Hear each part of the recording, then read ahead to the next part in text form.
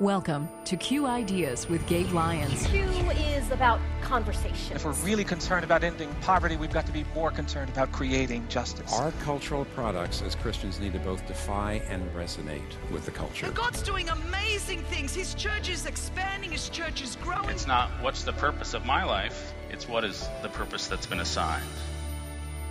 Stay curious. Think well. Advance good.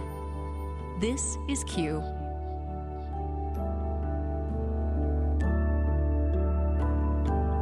Distance demonizes us. And so when I see you from afar, you're a stereotype, you're an enemy, you're this, you're that. But when I get up close to you and I see your face and I hear you tell me stories about your kids, well, now you're a human being and you're made in the image of God. That was the voice of Pastor Greg Holder, and this is Q Ideas with Gabe Lyons. Hi, I'm Paul Perot from Faith Radio. Gabe, one of the key aspects of Q is to stay curious. And to do that, listening. Relating is key. So today, we're going to enjoy a conversation, Gabe, you had recently with your friend Greg Holder. Before we get to that conversation, tell us a bit more about Greg. He's the author of a new book called Never Settle. He's also authored the book Genius of One, created the Advent Conspiracy with a couple of other good friends of ours, and leads a church in St. Louis. And what we're talking about today is a little bit of the history of our relationship going way back, 15 years ago, prior to Q, and some of the conversations we were having even back then. But all the way through to today, what does it look like for us during this COVID season to be the kind of people who are continually pushing and challenging ourselves to grow, to not just grow comfortable, to not just settle in to a life that we think we can lead, but to truly ask God to give us the hope and the vision for a life that really matters. And so I'm excited for you to hear this now. Let's listen in on this conversation with Greg Holder. Greg, it's so great to have you on the Q podcast. It is good to be with you, Gabe. I mean, the beauty of our friendship dates way back. And so when you and I were going to do this conversation today, I was just reminiscing about before Q ever started, you and I were having conversations about the future of the church, where they were going to go. There's a small group of us, and you were one of those on the leading edge that was kind of imagining a future, and you were part of that first Q event. We did that 2007 in Atlanta, and there was like 400 people. I mean, it was a small room. And what was your take on the Q back then? When you first experienced that as a pastor, what was the itch it was meeting for you as a leader? Well, I will just say it straight up. Because you and I had a relationship, there was no way I wasn't going to be there. But what was really cool for me was that I brought a team. And so I picked people that I thought were on our team here at church that would benefit from some really thought-stretching moments. Didn't really give him a whole lot, just said, this is a friend of mine, you can trust him, this is going to make us think. And I will tell you, Gabe, this is a cool thing. The two things that I remember the most are the two things that still happen. One of them is there are moments that you can't predict where God is going to say, hey, did you catch that? That one was for you. There was a thought. Kevin Kelly says something, and you're like, what? That's what I remember in the Atlanta one. So there's that. There was just that idea of Christians should be thinking about these things. We should be thoughtful and mindful of these things. But the second thing is that incredible opportunity for relationship. I just remember even in between and after those sessions, just intersecting with other people in the kingdom, meeting new people, some of whom I'm still in relationship with. And what I love is both of those things still play out. Doesn't matter how big Q gets. Yeah. Those things still happen. Your mind gets stretched, your heart gets encouraged, and you get to bump into other people who can remind you that you're not crazy, that you're not the only one who's dreaming and wondering and asking these questions. And it's been fun the whole way. Yeah. Well, we've loved how much you've contributed. You've been one of those voices that's helped so many of us think better about a lot of different issues. I know with being located in St. Louis, you were one of the first pastors to be in a situation in recent times where the race conversations become such a big conversation. You were one of the first pastors, there near Ferguson, where you were helping try to, in the moment, really lead and guide and bring a lot of voices together. And I know you'd never take credit like you were, you were leading it, but you were there collaborating with a community of other leaders. Y'all were trying to navigate, like, how do we advance good in this? Right. And now we see so many other communities having to navigate that sort of thing. But what would you say was one of the biggest lessons you learned as you look back now that a lot of other leaders maybe are just learning, that you would say, hey, that was really critical that we responded in this certain type of way?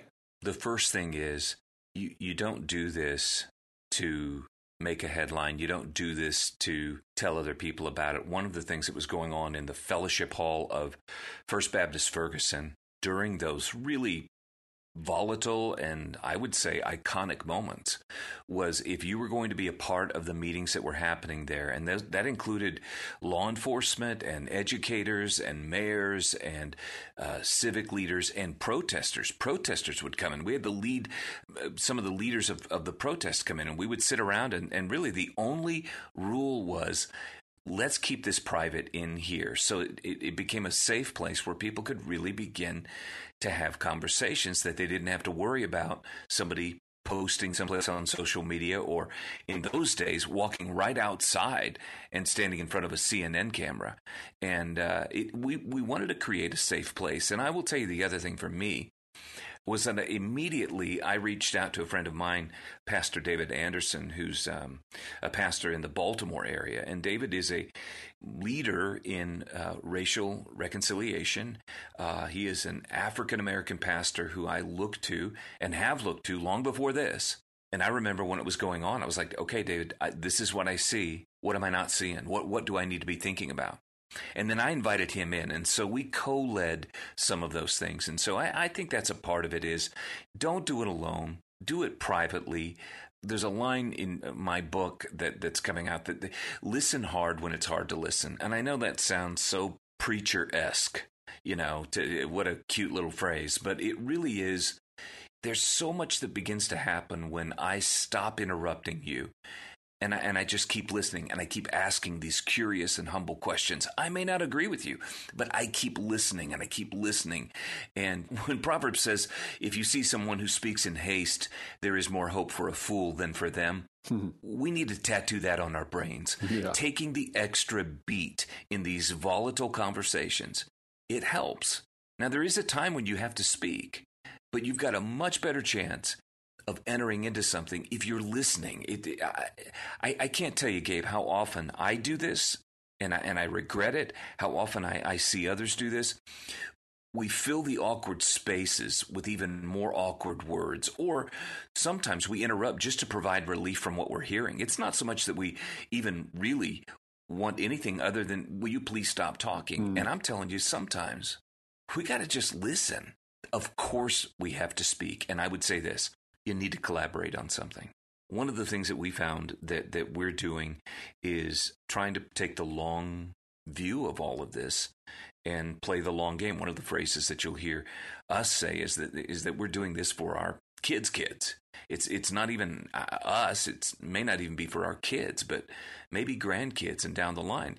Can we collaborate with each other, pick something in the community that we'll work on side by side with others in the community on? Yeah. And now there's a distance that it's been closed. One of David's sayings that I tell people all the time is, distance demonizes us. And so when I see you from afar, you're a stereotype, you're an enemy, you're this, you're that. But when I get up close to you and I see your face and I hear you tell me stories about your kids or about your day, well, now you're a human being and you're made in the image of God, and now we got a chance. Right. And distance demonizing us, what a great statement. And I think in the season we're in, with more division, with more distance, literal physical distance, inability to get together necessarily and talk things out, just looking at our screens or putting forward, broadcasting our opinions, it doesn't really help. And I think where you've led on this and helped so many of us see it as well is the importance of the strength of relationships in your city. So for any pastor listening to this, or a leader in your city, or a community organizer, or business leader, entrepreneur, the key is build the relationships before things are out of control. Yeah. Because if you've got a form of relationship there and a web of friendship, and you do know each other and you know each other's kids, it's going to allow things, instead of escalating, to de-escalate. And we need more of that kind of leadership in our cities. Yeah. And I would say, Gabe, if someone, and this, we've all been there, sometimes it's too late and you're like, oh, wow, here it is. It's something's going on in my community, in my school district, in my church. It's still not too late to be intentional about this and to reach out to someone humbly and say, can I just start to learn from you? Can we start to do life together? That's why you got to play the long game. If you're looking for a quick solution to any of this, you won't find it. If there was a quick solution, we would have already figured this out. For us, anyway, it's a long-term strategy, and it's not about the optics of, hey, is anybody noticing this? Because the truth is, Gabe, I've made more mistakes than I have made right moves. I'm so grateful for God's grace and for my friends' patience. Yeah, me too. Because I've just made so many mistakes. I am not the expert on this.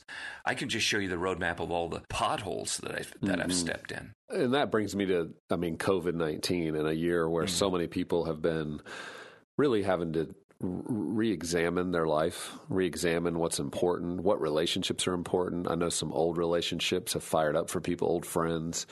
And then there's also been a lot of loneliness and a lot of people questioning life. Why am I here? What am I doing? Why have I been doing this? I'm burned out. I finally realized that now because I've had to stop long enough, or I realize how much my kids actually needed me to be home because I haven't been able to travel, right? Yeah.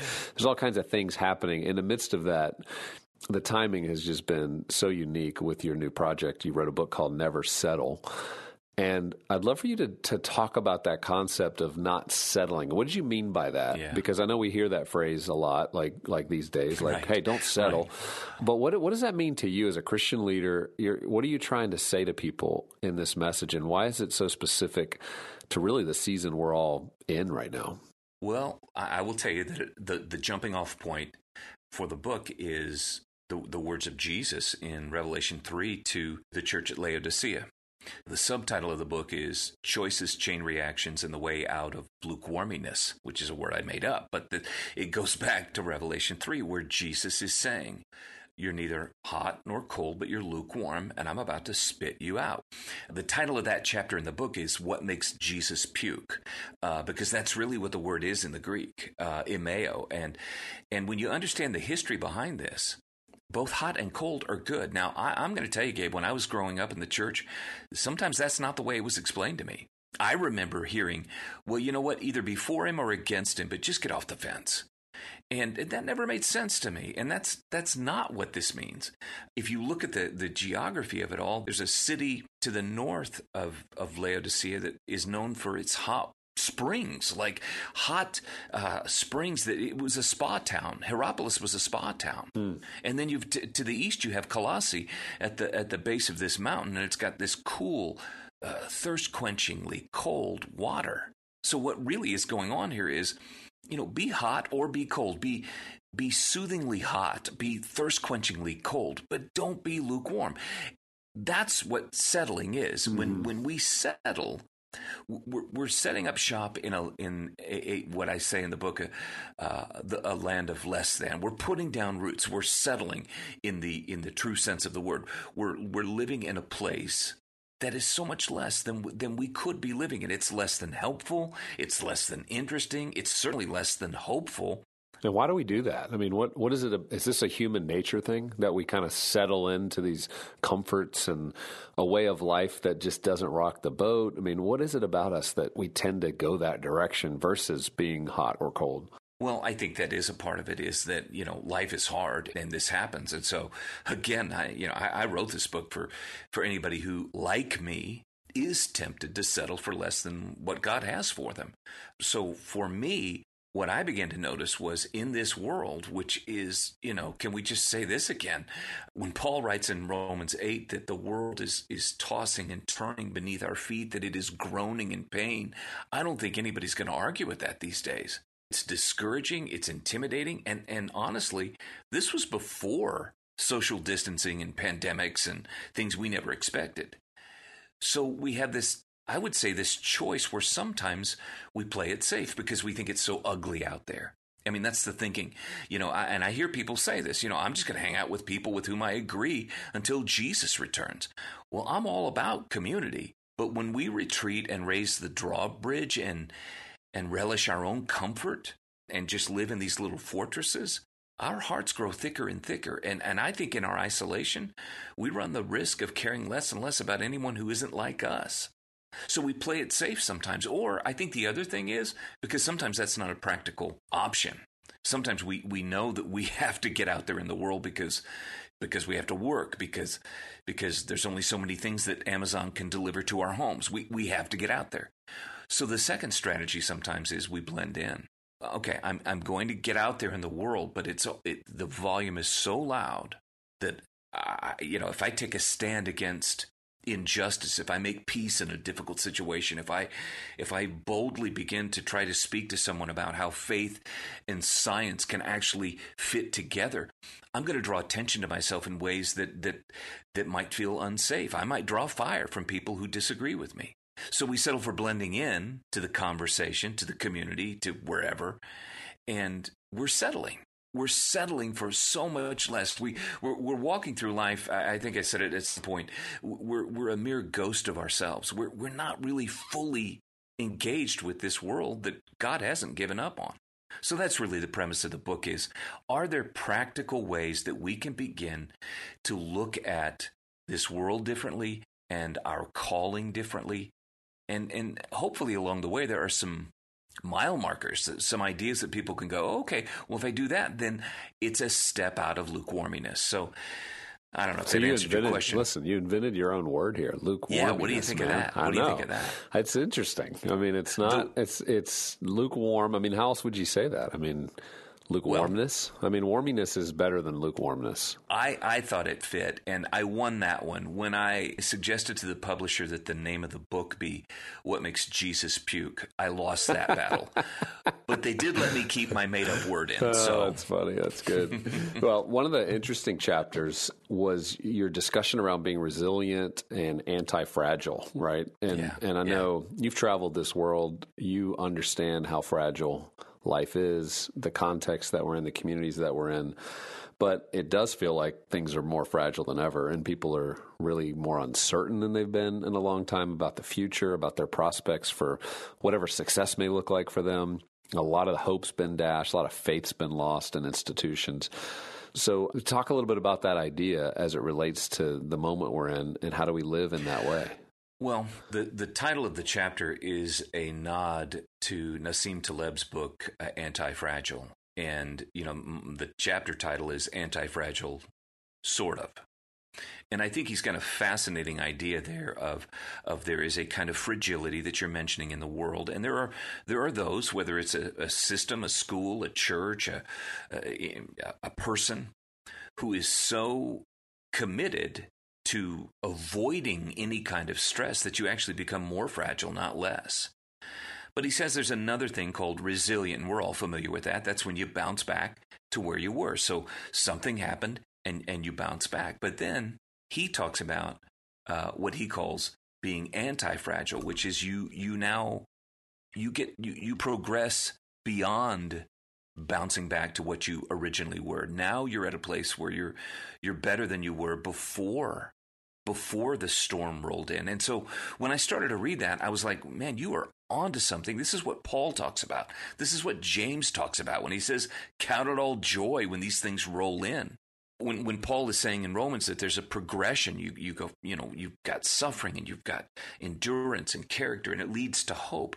But my point was, I don't do this on my own. I can't do this without the Spirit of God working in me. And frankly, I really shouldn't try to do this without connecting to how the Spirit of God is working in you. We're right back to that collaborative thing where we do this together. And I am finding that the most anti-fragile people and anti-fragile systems, if we could borrow his word, are those who are willing to admit what I just said.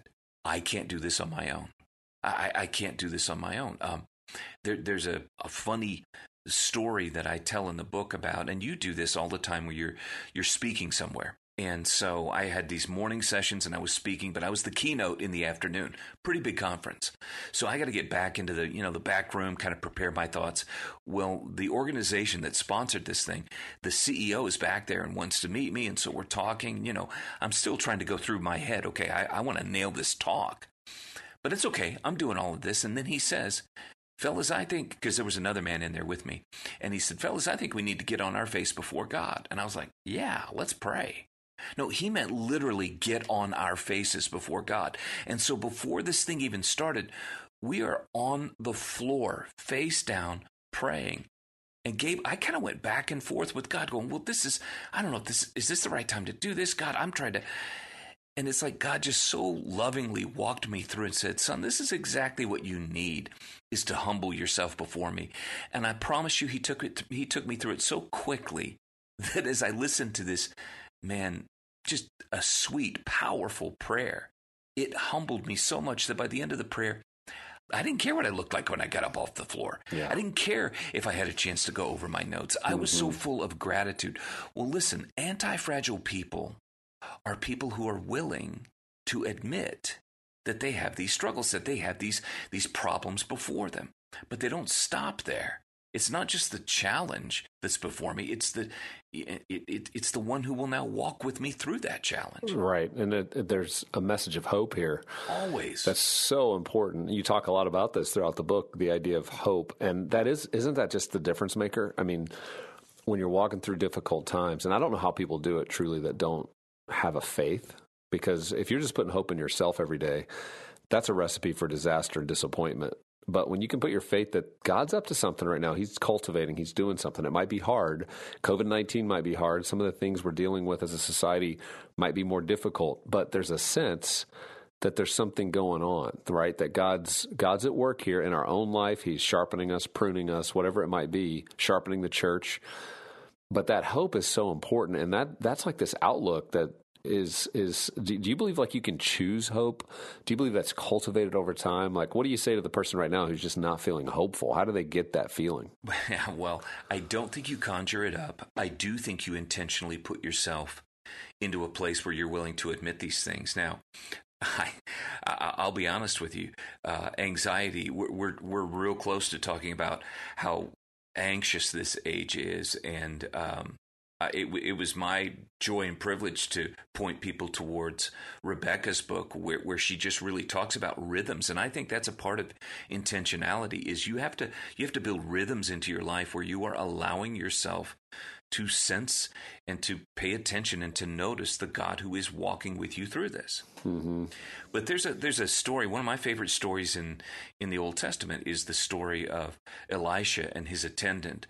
You know, they wake up that one day when the king has figured out Elisha is the reason for all of these defeats, and so the attendant wakes up and sees an entire army surrounding the city. And his reaction is anxiety and panic and hopelessness. You know, what shall we do? Because he only saw the threat. Elisha, same situation, realistic. He obviously saw this danger that had encircled them, but he knew that the battle had already been won. I don't think it's denial. I think he was. Well, he did say to his frightened friend, "Those who are with us are more than those who are with them." And so, what does he do? He prays that his friend's eyes would be opened, that he would begin to see spiritually the champion that is with him. And that's the thing. He didn't deny the presence of his enemy. He simply saw that those troops were outnumbered. And Gabe, I really do believe that is a part of what we can cultivate. That's a prayer we must pray for ourselves all the time. Yeah. God, please open my eyes. I want to see all of this, not just part of it. And man, is it easy to just be overwhelmed with what we do see on our news feeds, what we do see, what we do hear from someone, and it becomes really easy to feel overwhelmed. And there we are. We're back to settling. We're back to, okay, I'm just going to retreat from this. And that's not what God's called us to. Yeah, that's right. And your mention that we need other people in our life helping guide us towards that is such an important facet in experiencing hope. On our own, we can become very self-preserving, very cautious, but when we have a community around us, of friends, of a spouse, of people who we know really have our best interest in mind, it does bring hope. This is Q Ideas with Gabe Lyons. And Gabe, what a great conversation with Greg Holder, the author of the new book, Never Settle. And you can learn more about Greg, his work, and get his book through the website, gregholder.com. Gabe, you could have gone on so much longer with your friend Greg. He's involved in so much in St. Louis and beyond. It's just helping so many people lead through difficult conversations there in St. Louis. So we're grateful for him. I also want to remind you, if you're not a part of Q Media, there's so many new things happening on Q Media. We don't want you to miss out on it. And so there's the opportunity for you to see our latest session that we did called Church and State. It was at qideas.org/state. You can go see more about that. But I had the chance just this last week to sit down with 10 different leaders and have the conversation about how are they engaging this challenge between biblical conviction and government restrictions, and what does it mean to navigate that faithfully. And I'll tell you, there was a lot of different opinions. There was not full-on agreement. It was pretty equal, 50-50, but those who believe our churches should be open, we should be moving forward in every way that we can, and then those who would say, no, that's actually a big mistake for the church. And so as we try to do through Q, we just want to bring you thoughtfulness. We want to bring you behind the scenes. What are people thinking when they're sitting around their boardroom, when they're thinking through this with their elders? And on this specific issue, it's more related to church pastors and elders, but it's also the type of thing, if you're a part of a church and you're struggling with your church's decision and you're trying to better understand how church leaders are thinking through this, hear from people like Andy Stanley and Francis Chan and Sam Rodriguez, Ephraim Smith, Kristen Wagner, John MacArthur. We're going to talk to all of these different leaders, and you can watch all that through your Q Media subscription. You can get a Q Media subscription for as low as $7.99 a month and learn more about this event as well as Q Media at qideas.org/state. Come be a part of this community where we're constantly learning together and trying to put before you the most relevant conversations and learnings you need to know to faithfully navigate our cultural moment.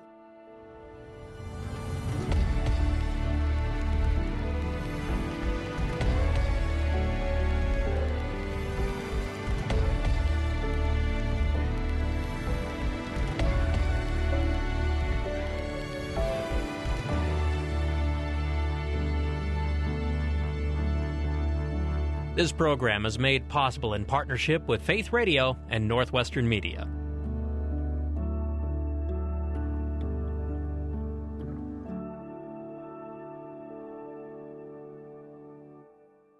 Thank you for listening to the Q Ideas with Gabe Lyons podcast. These conversations are available because of listener support. You can make your gift now at myfaithradio.com. To avoid missing future editions of Q Ideas with Gabe Lyons, subscribe to the podcast today at iTunes or on your podcast player. And thank you for sharing this audio link with a friend and growing the impact of Q Ideas with Gabe Lyons.